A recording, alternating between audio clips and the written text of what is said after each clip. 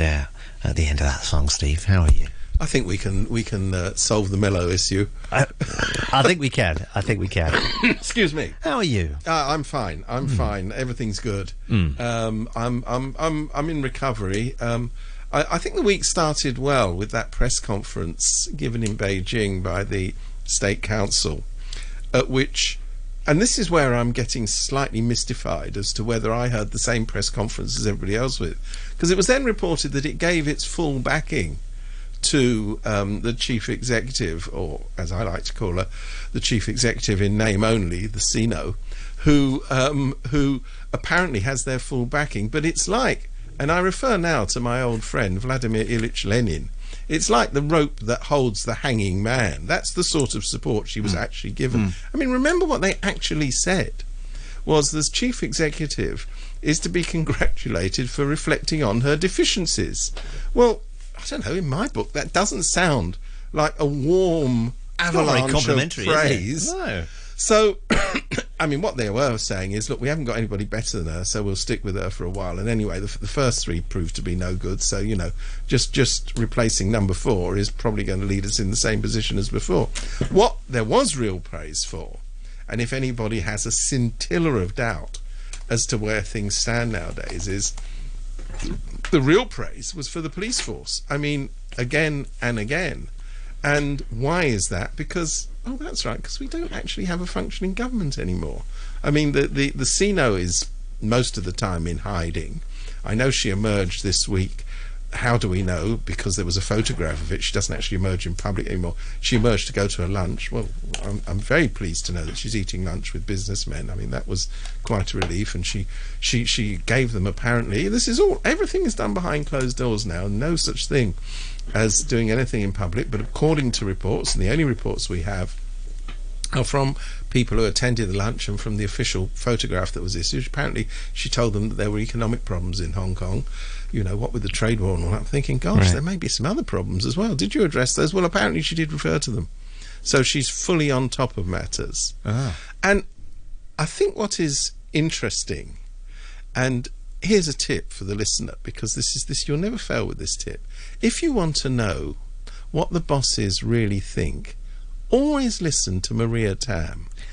Now, Maria Tam has been in poodle training for many years. She is top of the class. There's poodle obedience class. She's been top of that class for at least a couple of decades. So when she says anything, you know that it's not her. It's what she's been told to say. And what she said this week is what we all suspected, is that they seriously think. She actually said, actually, I think the protests are going away now. Yes. And by the way, when the school holidays end, which is the end of this month, I'm sure it will all die down. Is that it? Is that the strategy? Is that what the poodles are now all going to be clucking? Going away. I cannot believe it, but I think this is the narrative we'll be hearing a lot more of. Meanwhile, what's left of the Hong Kong administration is the police force. What a dangerous situation we're in. I mean, in societies with proper governments, the government controls the police force don't control the government. If you wanted to know where power now lies, look at the immense amount of praise that was showered on the police force during that Monday press conference, compared with practically no mention whatsoever of the Sino, the Secretary for Security. Is he still in office? I don't know. He's completely disappeared. Did we never hear anything about him? No, I think he's been taken away and given a cold compress. You know, the people who are supposed to be running the government. And what does this actually mean? We're now into a really vicious cycle where, for example, the Chief Secretary, Matthew Cheung, had the temerity to say there may be cause for us to apologise for things that the police did in Yuen Long. And he was slapped down. I mean, boy, he's now apologised twice, first fulsomely and then secondly double fulsomely, in case anybody had missed the first fulsome apology. I mean, they live, it's like, you know, it's like somebody who has a large vicious dog on a lead, and they think they're in control of the dog because the dog is on a lead, and the dog turns around and goes, "Row, row, row," and they go, "Oh, Okay, Rover. Here, you go left. It doesn't. Do what you want. Yeah. So this is where we are. And I mean, now you see that the police routinely just flout their own regulations. They take their numbers off during crowd control situations.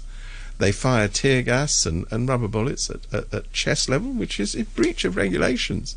And that was a pretty shocking photograph of a guy with a shotgun raised to his shoulder. We're now given the good news that he was only going to fire blanks, but if you catch a blank at short range, you certainly know about it. All I'm saying is that there is now a situation in which the police are beyond control, and it's a terrible situation to be in. I mean, you think how long it's taken for the police to restore their reputation since the 1970s, when we had the best police force money could buy. After the police riot in 1977, when they forced the ICAC to stop investigating into their affairs, the government backed down, allowed people who'd run off with ill-gotten gains to keep their ill-gotten gains as long as they didn't do it anymore. This was an enormous... We forget that stuff, We don't forget all of that stuff. But it happened, and there are people around who still remember. Even I wasn't here that long ago, but I certainly have read a great deal about this. So, I mean, the deal then was... This was after the police rioted, remember? Talking about riots. The police rioted in 1977, besieged the headquarters of the ICAC, and the government blinked and said, OK, we'll be giving an amnesty for things that have happened in the past. If you've made however many millions it is, we're not going to look into that. But, we're drawing a line under it. And that is what happened, to be fair. And there was an enormous effort, because I still believe that the majority of rank-and-file policemen are there to do a good job. The problem is now that they're there to be a battering ram. When you have no government, really no government, I mean, not visible, not putting out any initiatives whatsoever, and all you have is a police force to hold back the people, you're in a terrible situation. So even policemen, who may individually, I have no idea whether this is so or not, but may individually be sympathetic to some of the things that the protesters say, you don't feel that sympathetic when people are throwing rocks at you, are abusing you, calling you, Haxawoi triads during the demonstration. I mean, I can understand. Well, nobody wants to be in that front line position. Nobody wants to be in that front line. I mean, it is literally a long, hot summer. They're in these very heavy protective gear. They must be sweating like nobody's business. I believe they sweat for the entire Pearl River Delta while in demonstrations. It's very, very uncomfortable. They're working very, very long hours, and they're being led. Oh my God, by Stephen Lowe. I mean, that man looks as though he'd be very happy behind a bank desk somewhere. I mean, he's the ultimate bureaucrat who's climbed the greasy pole by filling in forms. So they don't have any kind of charismatic leadership. They don't have anybody behind them in the government who says, our only solution isn't to arrest more people. Oh, and by the way, we've got bigger and better anti-riot vehicles that we'll be rolling out in a few weeks' time. I mean, at the moment, that's all they've got. That's a terrible, terrible situation to be in. So the circle of violence gets more and more profound. Protesters hate the police more. The police then hate protesters more. I can see how this happens. You don't need to be a great world expert to work out why any of that's happening. How do you break that circle then? That's the question, right? There's only a political solution. There is not. I mean, arresting more people, which seems to be the current clever plan that the government's come up with. Ooh, we've just arrested 44. Let's arrest another 44. Yeah, that's fine if you think that's the way to go. It will not solve the problem. And indeed, even if, which I presume is perfectly possible, you arrest hundreds and hundreds of people, even thousands and thousands of people, it will have a dampening effect. Does it tackle the fundamental discontent? Obviously, of course not. No. Why will the government not allow the obvious political solution of having an independent inquiry? You think of practically any other situation in the world, incidentally including in Hong Kong, where you've had a massive upheaval. You look into it and you analyse it and you see what lessons can be drawn. The reason they won't do it is the police have said we don't want it. Why don't they want it? Because a genuine independent inquiry could turn up all sorts of things. And then on the sidelines, we've also got this possible ICAC inquiry into... Isn't that interesting? I mean, the ICAC, of course, don't confirm that these inquiries are ongoing, but the police keep saying they are, so let's believe them. I mean, I have no reason to disbelieve them. So, you know, parts of the system still function. Parts of the system obviously aren't functioning. You now find, we heard this, it's been running on the bulletins today, that members of the Department of Justice are now calling out the Secretary of Justice for politically inspired prosecutions, saying that the usual rules which apply to the Director of Public Prosecutions in bringing forward charges are simply being ignored, as they are using the justice system for political reasons. These are people within the system who are saying this. Yeah, these are actual public prosecutors. Public prosecutors who are there and presumably know quite a lot about what's going on. This is unprecedented. You've got civil servants about to launch a march on Friday, or tomorrow, Friday. Unprecedented. You've got, I mean, the level at which you've got discontent. It's not slowing down, is it? It's not slowing down. And you know, if your narrative is, and the narrative of the government, and certainly the narrative coming out of Beijing is, let's just focus on the violence.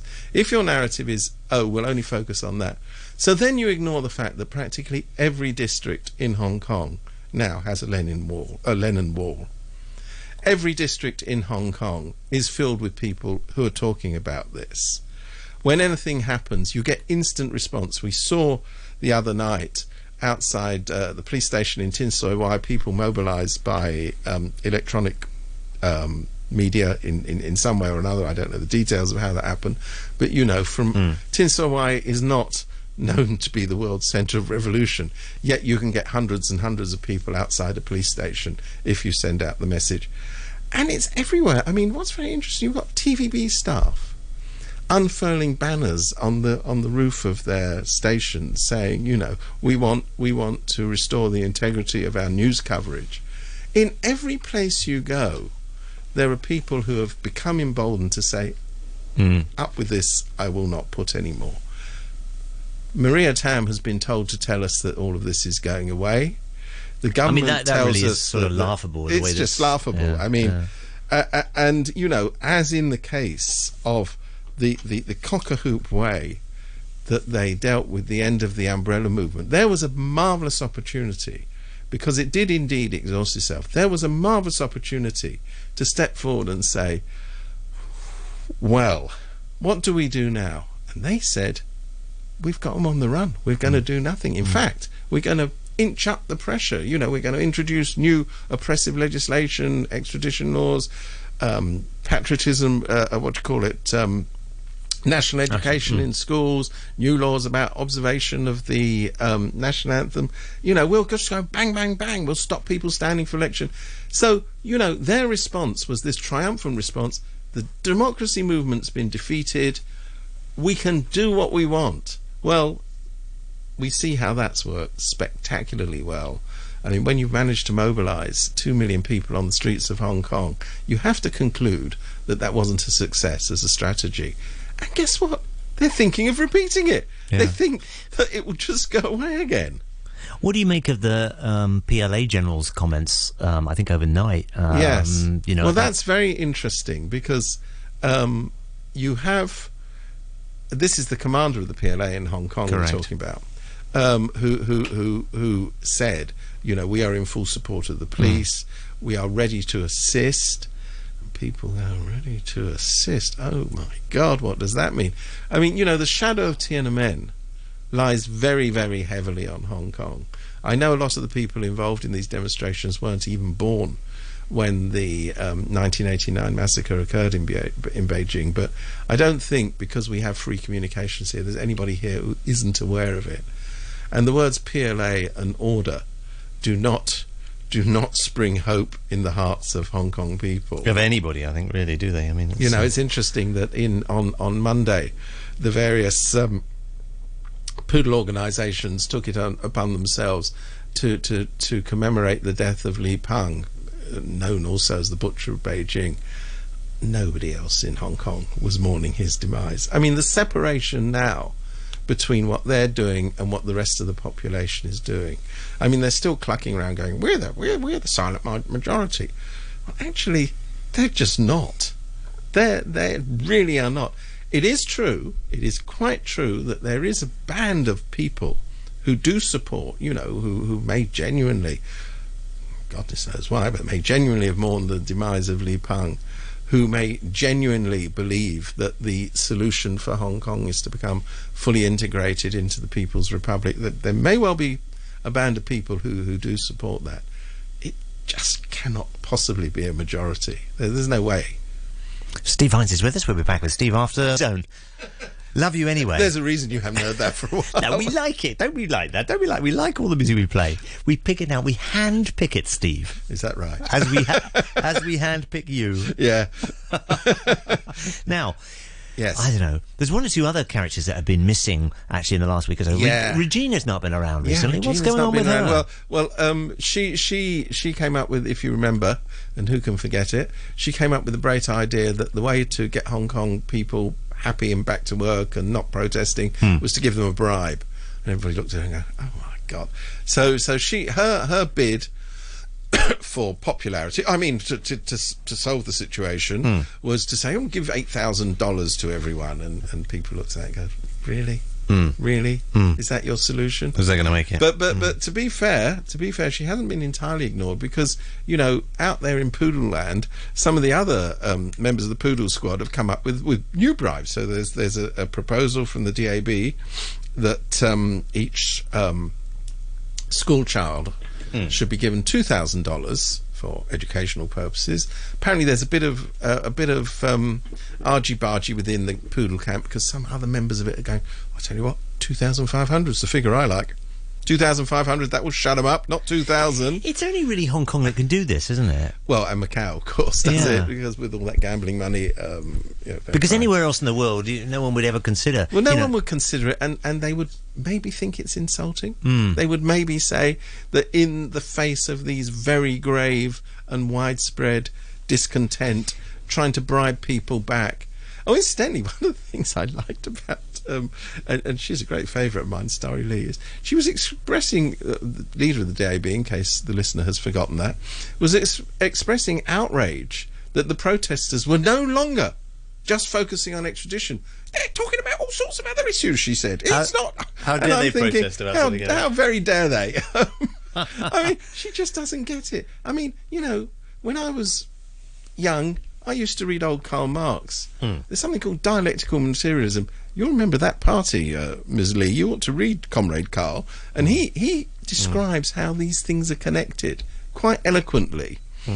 But because I don't know whether she's done dialectical materialism. If you go back to some of those principles, actually, I mean, some of those principles of Leninism, Marxism, it's all there. It's all in the book. Yeah. Get that Das Kapital out and give it a good read. That's what I say to the comrades. And if those principles had been carried out, you know, if you like, quote unquote, properly, some of them, it was, you know, a good. But good I mean, thing to do, but the value, at the risk of being boring, and goodness knows who can be criticised for that. But you know, the value of Das Kapital is its tools for analysis. You know, is its description of how things are connected. And of course, in Marx's view, it's economic determinism. So it starts with who's got the money and how they dish it out. But you know, there is a lot in there. I recommend it to all members of the Communist Party. I think it's a book they should read. Yeah. But hey, they just don't listen to me. It's quite terrible. And I think the reason they don't listen to me is because I'm that dreaded thing. Yes, we know what drum you are. roll. Yes. Foreigner. Now, it's very interesting that they kind of gave that, you know, the usual foreign paranoia a little airing a couple of weeks ago, and people went, yeah, right. Let's get back to business. But it's coming back again, big time. At the Foreign Ministry briefing this week, it was all foreigners. You know, the United States must explain why it was the Black Hand behind these protests. And then we've got Tung Chee-hwa, remember him? First highly successful executive of the Hong Kong Special Administrative Region, comes up this week, and he's actually got it down to precision. He says, really, the evidence is there that it's Taiwan and America. Now, let's look at Taiwan. Taiwan is, particularly the ruling party, the DPP in Taiwan, are going, oh, I can't believe all our Sundays have come in one day. We were losing support, we were going down the plug hole, and then thank you, Beijing, for digging us out of a hole. So that now the ailing governing party is highly likely to win next year's presidential election. And even the so-called pro-Beijing party, the Kuomintang, even they no longer will dare say the words "one country, two system" as being applied to Taiwan. So, you know, why Taiwan should anyway be dissatisfied with what's going on is a complete mystery to me. I would think that if you look at the presidential palace in Taipei, they're going, I can't believe this. Every time, you know, threats by the PLA to intervene, this going on, that going on, people of Taiwan are going, tell you what, I'll have anything, but I'm not going to have Hong Kong here. But isn't his point that the fact that they've stirred it up on purpose so that in Hong Kong, so that reflects well for Taiwan? Oh, they're endlessly cunning. They're endlessly cunning. I mean, but also a lot of this, and if you look at the pro-communist newspapers that should remain nameless, Da Gong Bao, they've taken to putting pictures in the paper of foreigners. Very interesting the way they look at this. Foreigners seen at demonstrations as proof that they're commanding the demonstrations. Well, let me explain to the people at Da Gong Bao.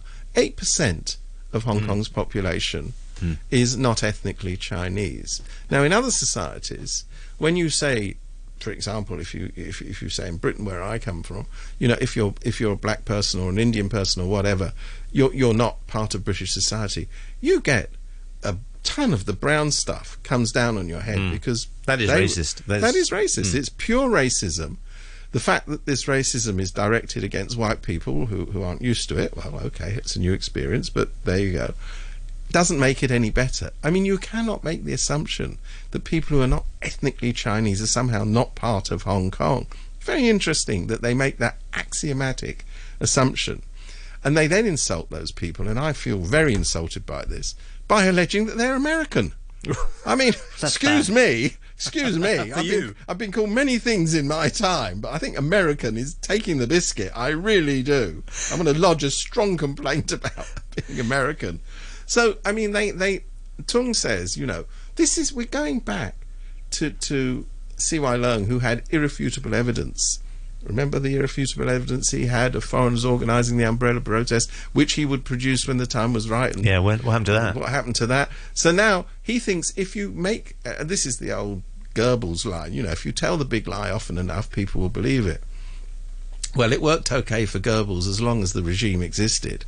But after that, people went, wasn't that Goebbels who kept telling big lies and nobody believed him? So here we go, back again with Tung saying, you know, Hong Kong people, they're just so stupid they couldn't possibly organise this. These protests are well organised, so it must have been done by foreigners. These are the people who say that they're patriots. These are the people that will wave a flag until their right arm aches and claim to be Chinese patriots, yet they have utter contempt for Chinese people. I mean, it's just staggering. His actual line is, Chinese people too stupid to do this, only foreigners could do it. Listen to yourself, CH. So Regina and Maria and Tung, they're all in the same. Yeah, they're at various degrees of intensity. But as you say, we've actually had a week of silence from Regina. That's been unnerving. Well, we have been blown away by the biggest typhoon in living history in the last 24 hours, haven't we? Yeah, there was that. You mean the rain? Stop it. What is going on here? What is going on here? I mean... There was somebody interviewed in one of the earlier bulletins that I heard this morning. I think he was Dutch, saying, you know, in Holland we call this heavy rain, and you're thinking, yeah, in Hong Kong we call this heavy rain. I mean, what is it with the observatory? This kind of...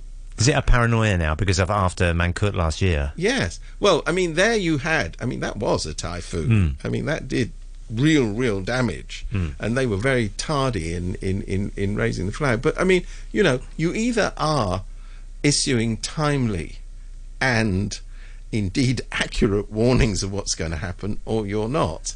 What happened, as far as I know, during the typhoon, and I love the names they gave it. Whipper. This one was called Whipper. Where did that come from? Yeah, I think it came from some very kinky person in the observatory, but we won't investigate how that happened.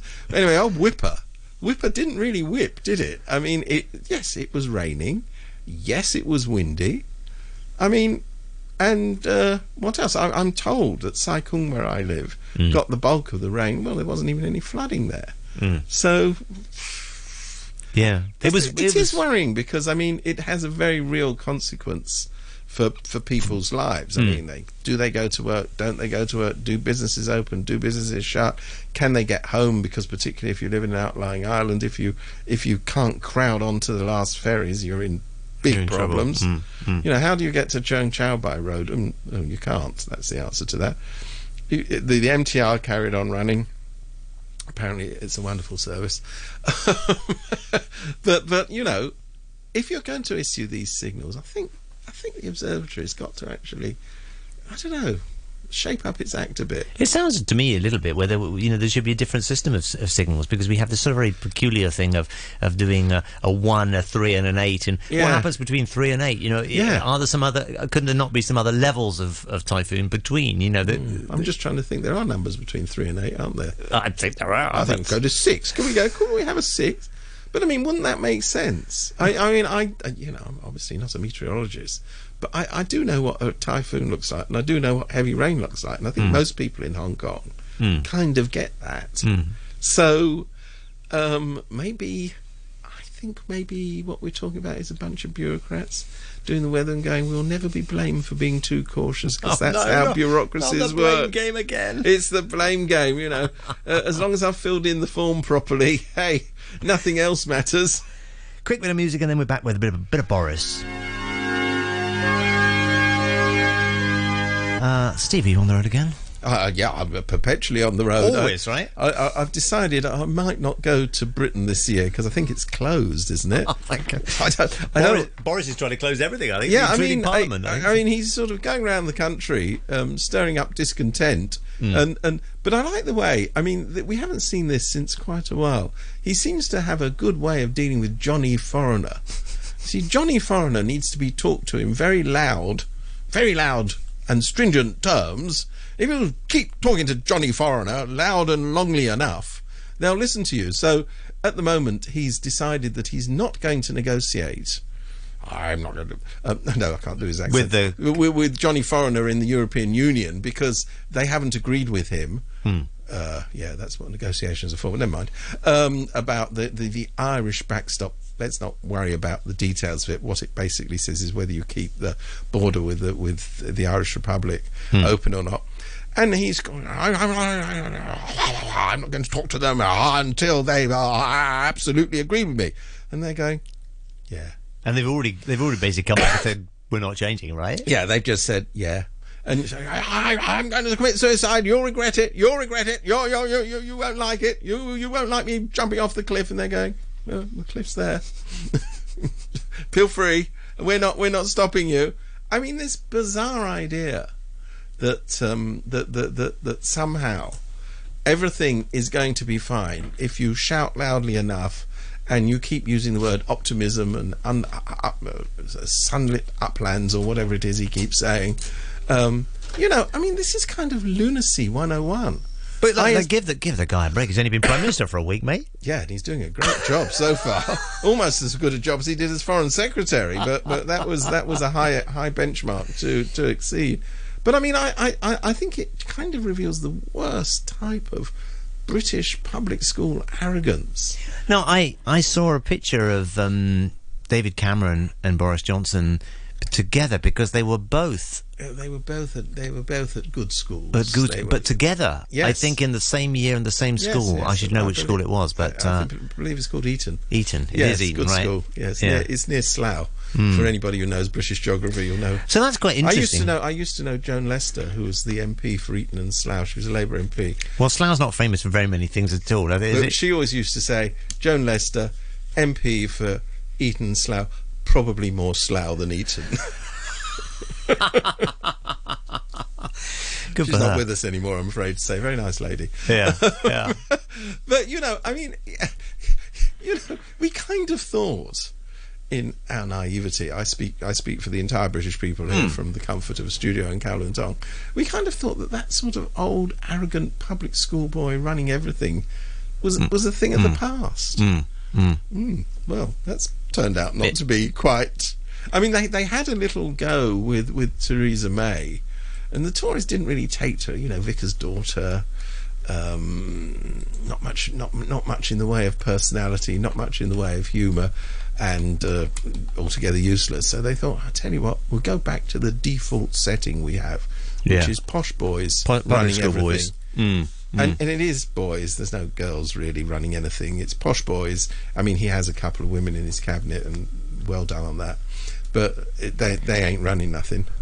And he has filled his cabinet, by all accounts, with pro-Brexiteers, right? I don't think there's any ambiguity. Well, it's not just that they're pro-Brexiteers. I mean, this is the most right-wing Conservative government that's been seen for a very, very long time. I'm trying to think of a Conservative government that's been this right-wing. Even Thatcher, who was known to be ideologically committed, and nobody's accused Boris Johnson of being ideologically committed to anything. He's ideologically committed to Boris Johnson. But even Margaret Thatcher had people in her cabinet like, for example, Chris Patten, like Ken Clarke, who's now so far to the left of the Conservative Party that he's almost old-style Conservative. I mean, even in those days, there was diversity within the upper echelon of the ruling circle. Under Boris, he's just said, no, we'll just have the hardliners. We're not going to bother with anybody else. Staggering. Well, it's going to be interesting up to October, the 99 days. It gets down to Halloween Day on October the 31st. Yeah. And I guess we'll see what's going to happen, We'll see what's going to happen. I'm going to make a wild prediction here. Nothing good. Yeah. My wild prediction for the day. We love your wild predictions, Steve, as ever. Thank you very much. Thursday mornings is Steve Vine's Day, and Steve will be back at this time next week. Cheers, mate.